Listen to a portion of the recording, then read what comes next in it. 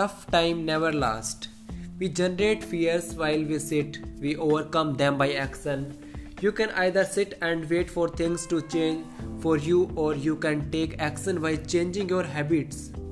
Think of one thing that you can do every day that will get you closer to your goal and start there.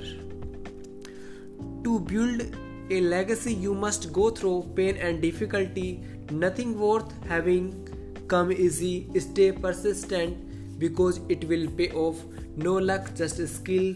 Winners do not succeed due to luck or to being gifted, but they put in countless hours to get to where they are. Put in the work and anything will happen. You are not living your full potential unless you are willing to stretch beyond your limitations. Be happy, be you, be well, and be positive, whatever. That's the way to enjoy your given life. Positive thinking, positive life.